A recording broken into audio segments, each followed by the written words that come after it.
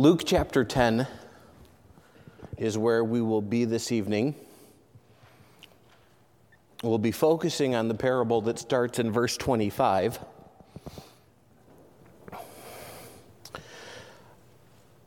But before we get there, just kind of want to give a little bit of background with this passage.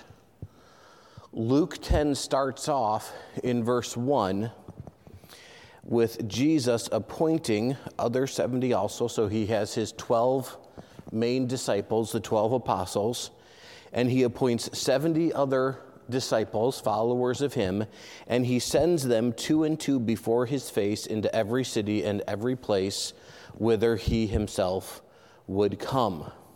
So he's getting these followers, and he is basically sending them out to these towns, to these cities, to these villages before him to prepare the way similar to what John the Baptist did. Verse 2, therefore said he unto them, so here's the message that he gives them. The harvest truly is great, but the laborers are few. Pray ye therefore the Lord of the harvest that he would send forth laborers into his harvest. So he's starting in this chapter and he's sending people out to give the good news of the kingdom. And that comes into play, I believe, into this parable. Because these 70 go out, they give the good news of the kingdom, they tell about Jesus, they are able to do various miracles along the way. They come back, verse 17, to him with great joy, saying, even the devils are subject unto us through thy name. And so you have all of this going on, and that's when we get to verse 25, the start of this parable. So you have, I don't know if you have ever experienced this, but kind of a spiritual high going on. If you go through a week of camp where you have intense time in God's Word, and you get back from that week at camp and you are just like on spiritual cloud 9. That's kind of where things are at right now. When we're introduced to, verse 25, this certain lawyer. Lawyers get a bad rep, don't they? Sometimes they deserve it. Scott Hoster's not here to defend himself. I wouldn't go toe-to-toe with him. I'd give it to him. But a certain lawyer stood up and tempted him, saying, Master, what shall I do to inherit eternal life? So Jesus has sent these disciples out giving the good news of the kingdom, and this lawyer has heard some of it, and so he comes to Jesus and says, okay, what about me? What do I need to do? And Jesus said unto him, what is written in the law? How readest thou? And he answering said, so this is the lawyer's response. This is how we need to inherit eternal life. This is what I need to do. Thou shalt love the Lord thy God with all thy heart, with all thy soul, and with all thy strength, and with all thy mind, and thy neighbor as thyself. And Jesus said unto him, thou hast answered right. This do, and thou shalt live. And we'll stop there. And I may be parked here longer than we actually discuss the parable. And I apologize if you'd rather spend more time in the parable. There is just a lot to unpack in this passage. This parable shows the importance of loving our neighbor. We recognize it, the parable of the Good Samaritan. And it follows what we looked at the beginning of the chapter, a passage on mission. I don't think that there are any mistakes that God is making to put this parable about being a proper neighbor butting up to a passage on giving the gospel, sharing the good news of the kingdom. I think that it goes hand in hand for a reason. The section can be outlined basically with the dialogue surrounding two questions. So this lawyer asks question 1, and we just looked at that one. And Jesus responds to him, and then he asks a second question. And Jesus responds. So what is this first question? You have a lawyer confronting Jesus, and when we think about lawyers today, we're thinking political expertise on the law. That's not the lawyers that we're looking at in the time of Christ. When we see lawyers confronting Jesus, these aren't Roman experts on the civil law. These are experts on the Jewish law. So these would be religious leaders. So we have an individual who outwardly is religious. This would be the guy who would be at the temple worshiping whenever he was supposed to be. If we fast forward 2,000 years, this would be the guy who's at church every time the doors are open. He's a religious individual. He knows the scriptures. And he's asking this question, what must I do to be saved? This isn't a question that would come as a surprise. This is a question that was commonly debated. What do you need to do to get eternal life? In Luke 18, verse 18, we see a rich young ruler coming to Jesus and asking him the same thing. Master, what must I do to have eternal life? And Jesus says, keep the commandments, honor your parents, don't kill, don't commit adultery. And he says, I have done those things. And Jesus says, okay, sell all that you have. Give it to the poor and follow me. And that rich young ruler in Luke 18 goes, wait a second, I have a lot. And he goes away, the Bible records, sorrowful. This lawyer here in Luke 10, I don't believe has the same motivation. He's coming to Jesus to test him. What do I need to do to be saved? To try to trap Jesus. And Jesus answers in a common rabbinic fashion. He answers in a way that I have sometimes been accused of doing myself. Something that I learned as a student, and I won't say I perfected, but developed further as a teacher. When a student asks you a question just because they want the answer, don't give them the answer, ask them a question. Lead them to figure out the answer for themselves. I remember having a conversation with some people out in a church that we were at before, and the lady looked at me, she goes, you never answer my questions straight, yes or no. I said, the reason I don't do that is because if you ask a question and you think the answer should be yes and I say no, immediately that conversation is stopped. Instead, what I want to do is I want to walk you through the thought process so you can come to the right answer on your own. And that's what Jesus is doing. It's a common teacher trick. You're an expert in the law. You tell me. What do you think the Bible says you need to do to be saved? And the lawyer responds, and he cites Deuteronomy 6:5 and Leviticus 19:18.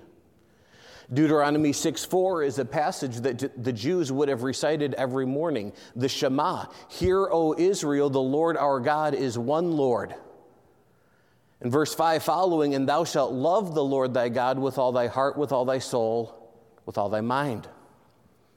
So that was a clear, easy one. And then he brings in Leviticus 19:18, where it says, and thou shalt love thy neighbor as thyself, I am thy God. To obtain eternal life, according to this lawyer, one must love the Lord with all that one is, with all of one's mind, heart, emotion, and will. In other words, God must be the supreme in our affections. And then love for one's neighbor is a natural outpouring of loving God. And this is a common answer that would have been discussed among the rabbinic circles in Jewish history, in Jewish sources. In fact, we see Jesus himself giving a similar answer. In Matthew 22, the Pharisees ask Jesus, what is the greatest commandment? Slightly different wording of the question, but it's the same answer. And what's Jesus' response? Love the Lord thy God with your all. And the second is like to it, love your neighbor as yourself. So this is a common response. So according to this religious theological expert, to obtain eternal life, love God with your all, love your neighbor as yourself. And this is where we as 21st century Christians are going to say, Jesus should say no. To obtain eternal life, you need to put your faith and trust in him. But what's Jesus' response? If we can put it in a Pastor Brian paraphrase, absolutely. You got it. Now do it. If you do this, if you love God with your all, if you love your neighbor as yourself, you will have eternal life. And we should have alarms sounding in our brains. Wait a second, that's not the gospel. That's not admitting that I am a sinner, recognizing that my sin is separating me from God and that Jesus came and died on the cross for my sin, repenting of that sin and turning to Christ in faith. That's not the gospel. So what is Jesus saying? If you do these things, you will live. This answer reflects Leviticus 18, verse 5, which says, ye shall therefore keep my statutes and my judgments. So this is God speaking to Israel, which if a man do. So if someone is able to fully keep the law of Moses, ceremonial law, civil law, moral law, he shall live. Contextually, that's a promise to having life in the promised land.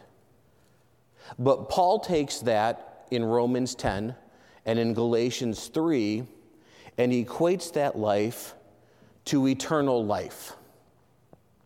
So Jesus is somehow saying, if you can perfectly keep the law, you can have eternal life. If you love your neighbor as yourself, and we're like, okay, what does that mean? How can Jesus be saying, if we simply love, that's all you need? You know, we live in a culture, in a society that pushes that mantra. Love for all. Tolerance for all. To quote a couple of great theologians of the 20th century, all you need is love. All you need is love. All you need is love. Love.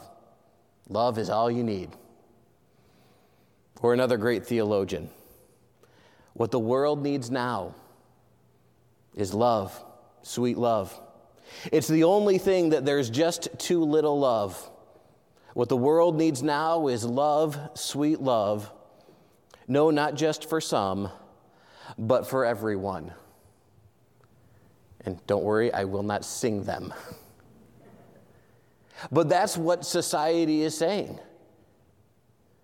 And there are unfortunately many churches across this country who have reduced the gospel message to this. The message of Jesus' life is love. And on the outset, that statement is 100% true. When we think John 3:16, for God so loved the world, he did what? He gave his only begotten Son. Jesus' ministry was the demonstration of God's love. But the problem we see when the gospel is presented as Jesus' life is love is, as one author puts it, love is like a greased pig. It's always there, but it's always elusive. A friend of mine used to counsel at a camp down south, and one of the activities that they would do with the teens is they would get a little pig, and they would lather that thing up with Crisco and set it loose. And whoever could catch the pig, their team won the game. And you think, all right, you have this little pig. How hard can that be? But you go to grab it, and it just pops right on out. I guess that would save a step. If you already have it greased, you can just toss it right on the griddle afterwards. But that's this concept of love that is being put out there. When you get to try to define it, okay, so what do you mean by love? Because love is a tricky term. Love can rightly refer to the sacrificial love of a parent for a child. And I look across this room and I see parents who have sacrificed for their kids. Love can also rightly refer to the faithfulness of a marriage partner. You know, my children will sometimes ask us to recount our wedding day. I don't know why they want to hear the story again and again and again.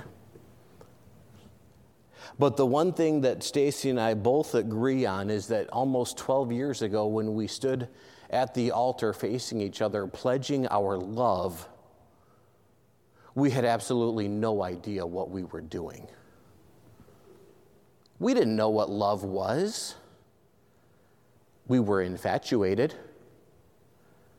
To quote Thumper, we were Twitter-pated. A friend of mine recently got married, and before he fell into the trap, I warned him.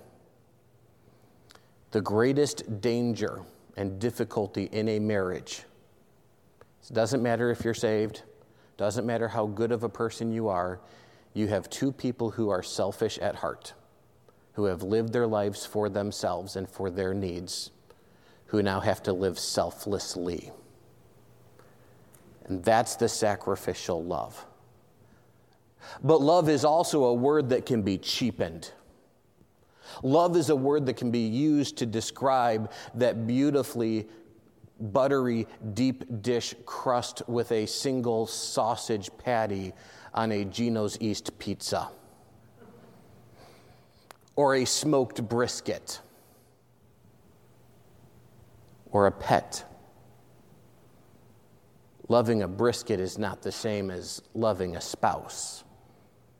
Loving a pet is not the same as loving a child, although some pet owners may want to argue that.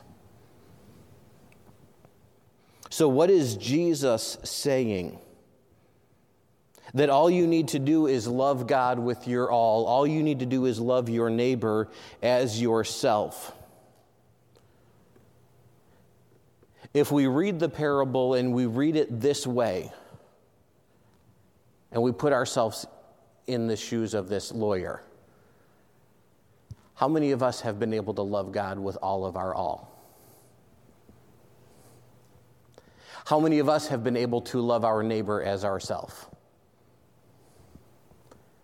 And yet, if we could do the law, the problem is we can't. And the lawyer recognizes this. And Paul argues in Galatians 3 that righteousness and life cannot be obtained by keeping the law because we all fail. Therefore, something better had to be inserted, and that better was Christ. So this neighbor love that Jesus is referring to could, if you could do it. But we can't do it. So what is this neighbor love that Jesus is talking about? We need to understand what it is. We see something similar in John's epistle, 1 John. As believers, we are saved by the love of God for us, by Christ's death securing our forgiveness. Our love for God is a reflected love. We love him because he first loved us. In fact, to paraphrase 1 John 4:20, we can't say that we love God who we have not seen if we don't love our brothers and sisters whom we have seen. If we're not displaying the correct love towards those around us, we can't say that we love God. And so this leaves the lawyer in a pickle. And I'll admit that I found myself in this instance more than once. This lawyer has publicly challenged Jesus. And Jesus has turned the table on him. And now the lawyer has to defend himself. I've put myself in that position where I have publicly challenged someone and within 2 minutes realize they're right, I'm wrong, but what in my flesh do? I dig in my feet. I hold my ground because the embarrassment of admitting I was wrong is worse for me. And that's what this lawyer does. So what does he do? He then asks his second question. Verse 29, but he, willing to justify himself, said unto Jesus, who is my neighbor? And Jesus answering said, and he gives this familiar parable, a certain man went down from Jerusalem to Jericho and fell among thieves, which stripped him of his raiment and wounded him and departed, leaving him half dead. And by chance, there came down a certain priest that way. And when he saw him, he passed by on the other side. And likewise a Levite, when he was at the place, came and looked on him and passed by on the other side. But a certain Samaritan, as he journeyed, came where he was. And when he saw him, he had compassion on him, and went to him and bound up his wounds, pouring in oil and wine, and set him on his own beast, and brought him to an inn, and took care of him. And on the morrow, when he departed, he took out 2 pence, and gave them to the host, and said unto him, take care of him, and whatsoever thou spendest more, when I come again, I will repay thee. Which now of these 3 thinkest thou was neighbor unto him that fell among the thieves? And he said, he that showed mercy on him. Then said Jesus unto him, go thou and do likewise. So this lawyer realizes he's in trouble. But he can save face if he can get Jesus with another question. If he can define neighbor the right way, then maybe I can say, I love my neighbor. If there is a neighbor that must be loved, the question that follows, is there then a non-neighbor whom I don't have to love? After all, Leviticus 19, verse 18, where he quoted from, thou shalt love thy neighbor as thyself, contextually, neighbor is used as a synonym for brother or people. So the rabbis taught, Leviticus 19:18 is saying that your neighbor is a fellow Israelite. Which then, if I have to love my neighbor, a fellow Israelite, if you're a Gentile, I don't have to love you. If you're a Samaritan, I don't have to love you. Some Jewish scholars took the limit of neighbor even further.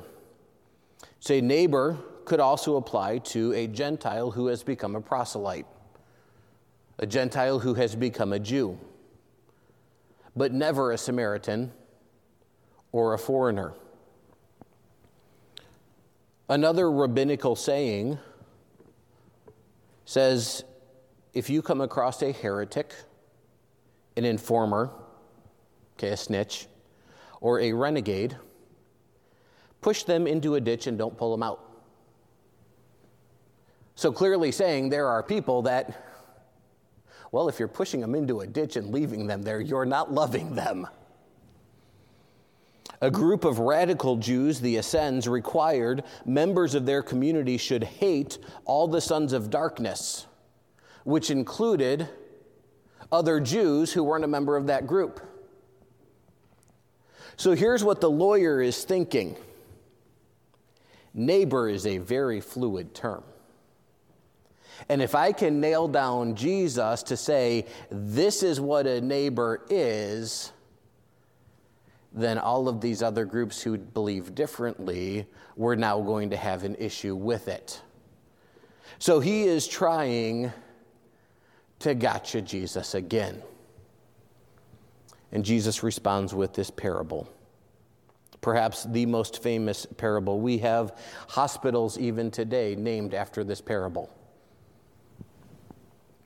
You have this man, we're not told who he was, but he is journeying down from Jerusalem to Jericho.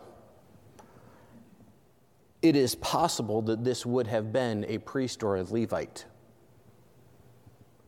When we read the scriptures and we see that someone is going up to a location or down from a location, we can't read that in our American mindset. Okay, if I say I'm going up to Milwaukee, what does up mean? I'm going north.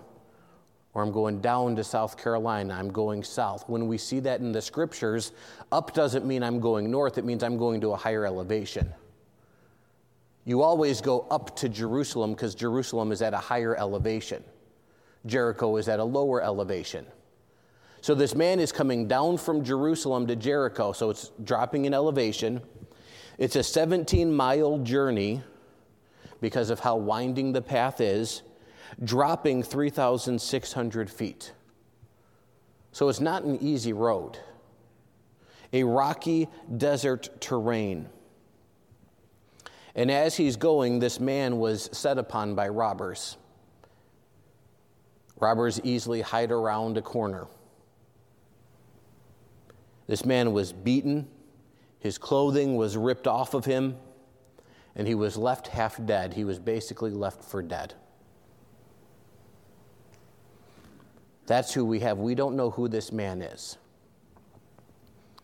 But now the main players are introduced.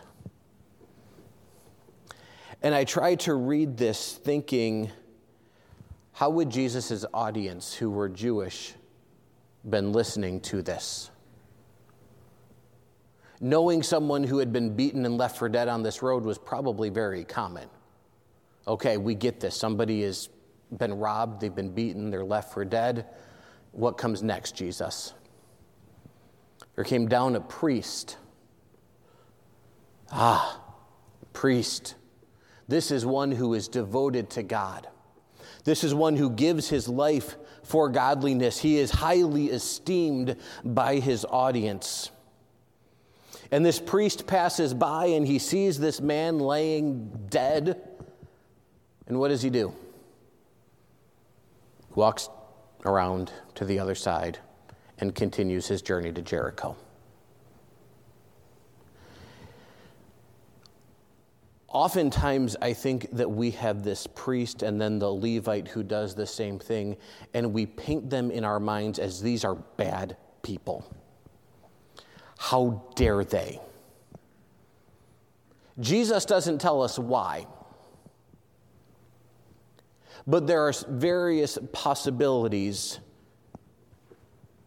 that may not paint him as bad as we would like him to be. He's a priest in Jerusalem. What is the priest going to be doing in Jerusalem? Working. He's going to be on his feet all day sacrificing. Slicing the throats of lambs, goats, oxen, draining them, or at the very least, just a part of the worship. He's been doing this all day. He's heading to Jericho. He's going home. Have we ever been on our way home after a long day, and we just want to get home. Stop pointing at me. And we see someone in need, and you know what? I just need to get home. Not a bad person. At least I'm not. That priest is, but I'm not. On top of that, he's a priest. He knows the law. This man is half dead. If, as this priest is helping him, he dies, what does the law say about coming in contact with the dead man? That priest is now unclean. So what does he have to do? He has to turn around and go back up to Jerusalem. He's coming home from work, so he doesn't have a sacrificial animal with him. He's going to have to pay out of pocket for a sacrificial animal. And we know how the prices of sacrificial animals in Jerusalem were. Not only that, he's going to have to wait around for a priest to be available to perform the ceremony. It's going to cost him money. It's going to cost him time. And he's been working all day. He just wants to get home. That's a possibility.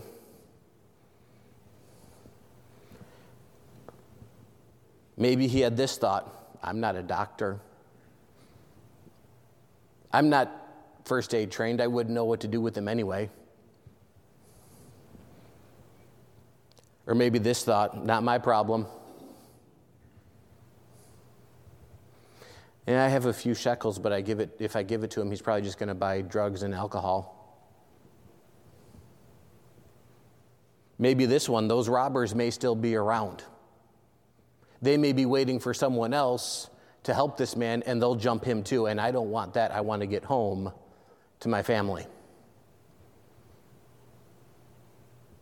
And when we think about those scenarios,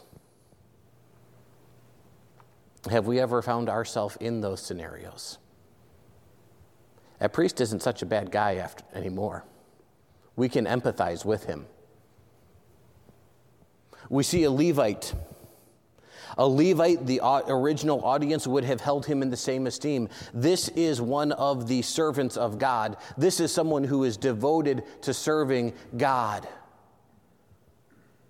And he does the same thing. He walks around this man. Very well could have been for the same reason. And at this point, the audience is hooked.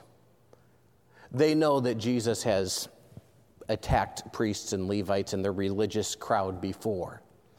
And now they're ready for the hero of the story. And in their mind, they're thinking, okay, some random Jew, random Israelite is going to come, and this common person's going to save the day. And what Jesus says next is the twist of all twists. I don't know if you've ever read a book or watched a movie and you think you have it figured out. One of my favorite stories that I had the pleasure of reading in my high school English class was called The Most Dangerous Game, where you have a man get basically shipwrecked on an island.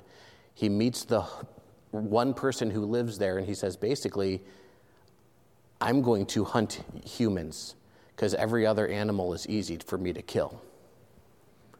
And you're following the story, and you're in it, and at the very end, you think you have it figured out. And I'm not going to tell you how it ends. You have to read it yourself. But there's a twist. And that's exactly what Jesus does. These people are waiting. Okay, who's it gonna be? Because we have to remember who this audience is and what Jesus says. A priest came and he walked aside. Ooh, bad priest. A Levite came and he turned to the other side. Ooh, bad Levite. And then came, a Samaritan. We have to understand this. A good Samaritan would be the equivalent of a good member of the PLO to a Zionist today. A good Samaritan would be the equivalent of a good member of the IRA. A good Samaritan would be a good Al-Qaeda or a good member of ISIS. Now let's get that thought process. Okay? There's a soldier wounded at battle. The battalion commander goes and sees that he's wounded, and he walks around the other side. The chaplain comes and sees him wounded, and he walks around the other side. All right, what private is going to come save the day? A member of ISIS comes and has compassion on him and takes care of him. What are you talking about, Jesus? There's something wrong.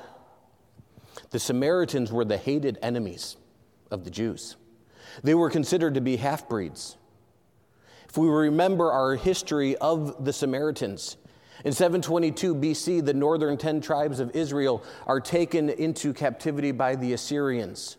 Some stay behind and they intermarry with the foreigners that are brought in, something that the Levitical law says, don't do this.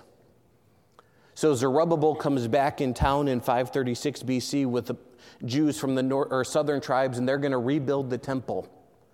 And these half-breed Samaritans say, hey, let us help you. And Zerubbabel says no. From that point on, these Samaritans oppose the building of the temple. In the time of Nehemiah, these Samaritans are trying to oppose and trying to stop the building of the wall. When John Hyrcanus I was ruler of Israel, before the Greeks came through, he took his troops and he burned down the Samaritan temple on Mount Gerizim. The Jews hated the Samaritans. And to be fair, the Samaritans returned in kind. So it wasn't just a one-way thing. Okay, we have scattered all over our news today, there's a racist under every bush. This was racist, this was racist. The Jews and Samaritans were truly racist. They hated each other. Why? Because they were different ethnicities. And you have this individual who has something that the priest and the Levite did not. He has compassion. He doesn't look to identify, is this a Jew? Is this a Roman? Is this a Samaritan? He doesn't care. This is a human being who needs help. And his compassion doesn't just stop with, I hope somebody comes along. That compassion is acted out in care. It leads to actions. He doesn't care if there are robbers hiding around the corner to jump him. He doesn't care about becoming ceremonially unclean, but he goes to this man and he cares for him. He bandages his wounds. Where does he find the material to make bandages? More than likely, he's tearing his own coat. He's pouring oil on these wounds. Why? To soften them. As your wounds start to heal and start to scab, if you try to put something over them and treat them after that scabbing has started, it hurts worse. So this oil is to soften those scabs. He pours wine on them to be able to disinfect the wounds. Today, he slapped some Neosporin on it. Hit him with a Band-Aid. He puts this man on his own animal and transports him to an inn. And he doesn't care how it's viewed. As he brings this man, this Jew, on a Samaritan's animal, this Jew who is dead, what is that going to look like to the Jewish innkeeper?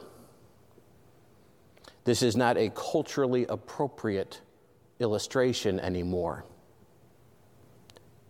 But imagine a Native American riding into Dodge County with a scalped cowboy draped over his horse. The people of Dodge County aren't going to care what the backstory is. They're going to see the Native American. They're going to see the scalped cowboy. They're going to come to assumptions. They're going to take matters into their own hands.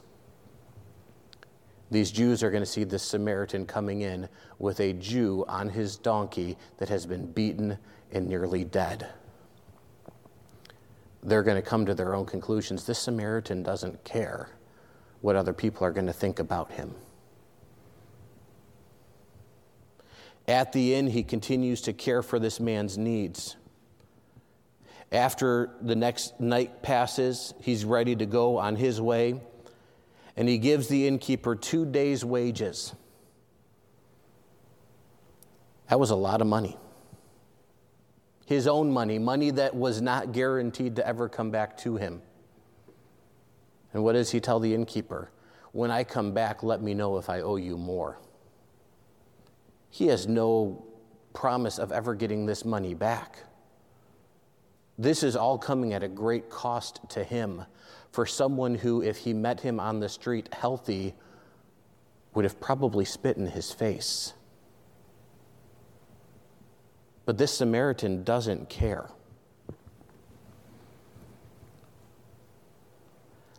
Jesus tells this parable. And then he looks at the lawyer and he asks a question. Jesus says, which of these three then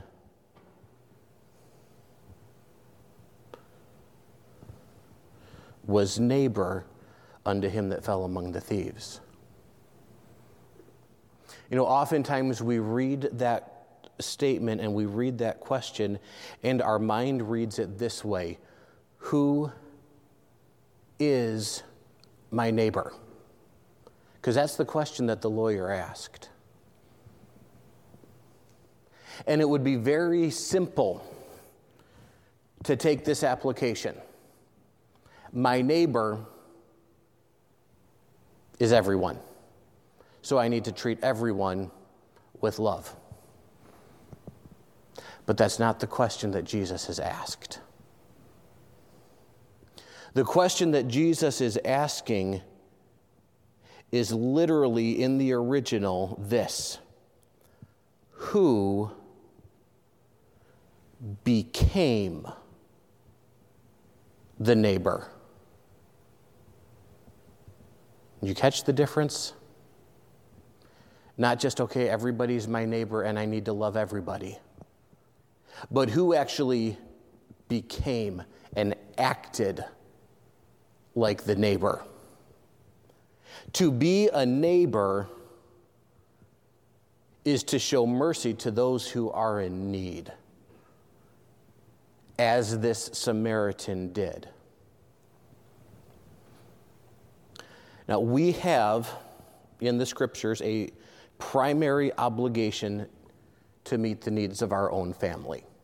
Okay, Paul tells Timothy in 1 Timothy 5:8, if any provide not for his own, especially for those of his own house, he hath denied the faith and is worse than an infidel. If someone does not provide for the needs of his own family, that person is worse than someone who is unsaved.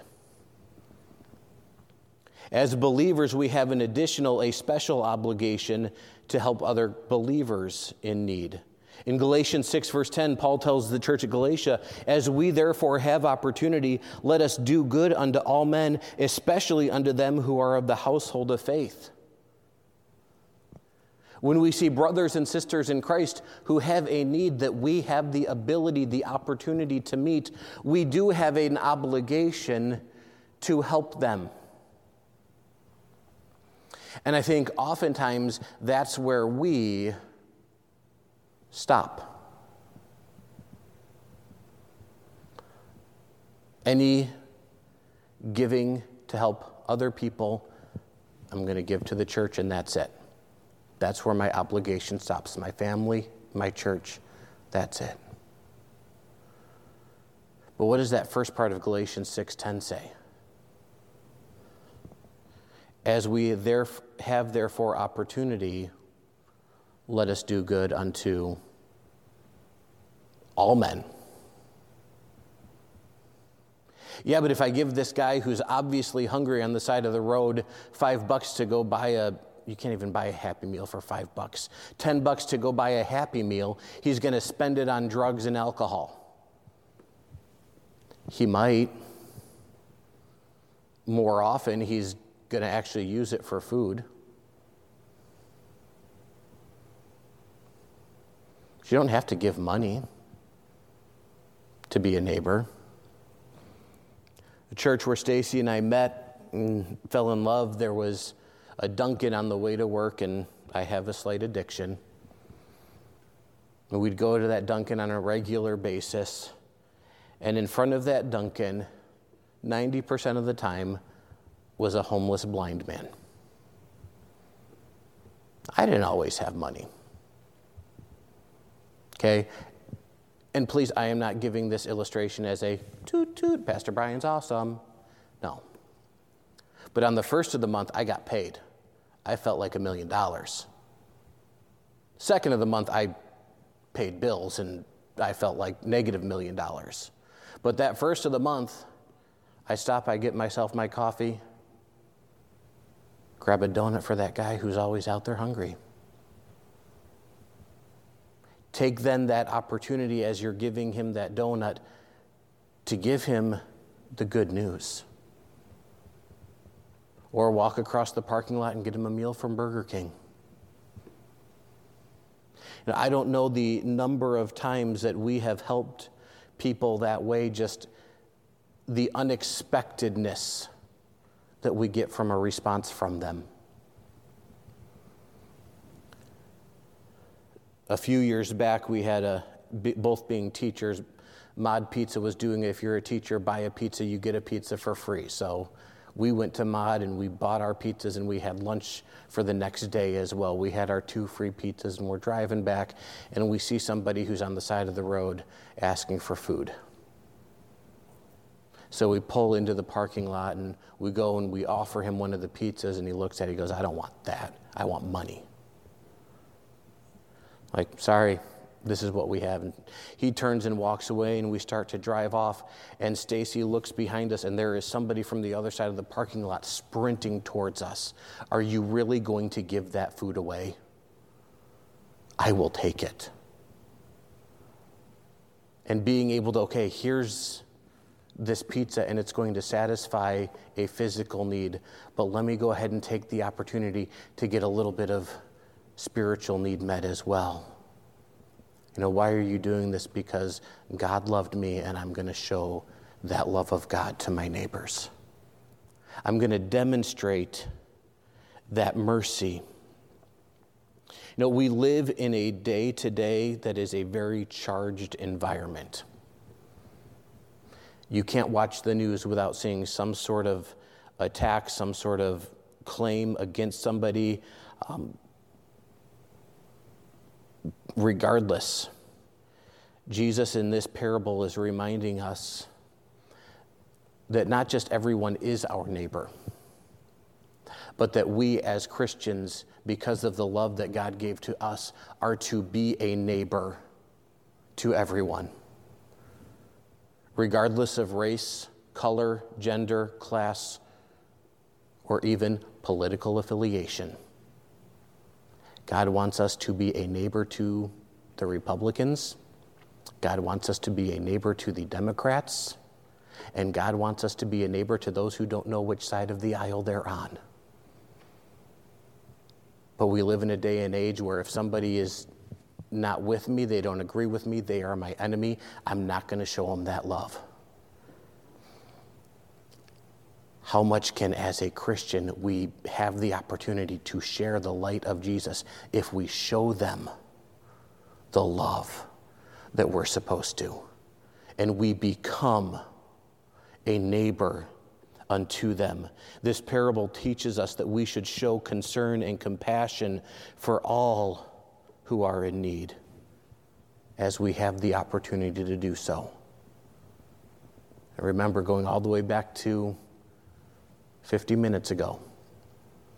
This parable about showing love and being a neighbor follows this command to pray that God is going to send laborers into the field of harvest. by being a neighbor, we can be that laborer. Father, we thank you for the love that you have shown to us, for giving your Son to us to die on the cross for our sins, because we cannot love you the way we ought. We cannot love our neighbors the way we ought, and therefore we would have no hope of eternal life. But we thank you that when we were yet sinners, when we were your enemy, you loved us and sent your Son to die for us. God, I pray that you would be with us tonight as we leave, tomorrow as we go about our day, this week as we have opportunities to be a neighbor to those in need. May we take the opportunity to not just meet physical needs where we can, but more importantly, to give the good news of the gospel and to try to meet the spiritual needs that we all have. Help us to be a neighbor to those around us. We ask these things in your Son's precious holy name. Amen. All right. Any thoughts, comments? I know we went a little bit longer than usual tonight. Yes, Peggy.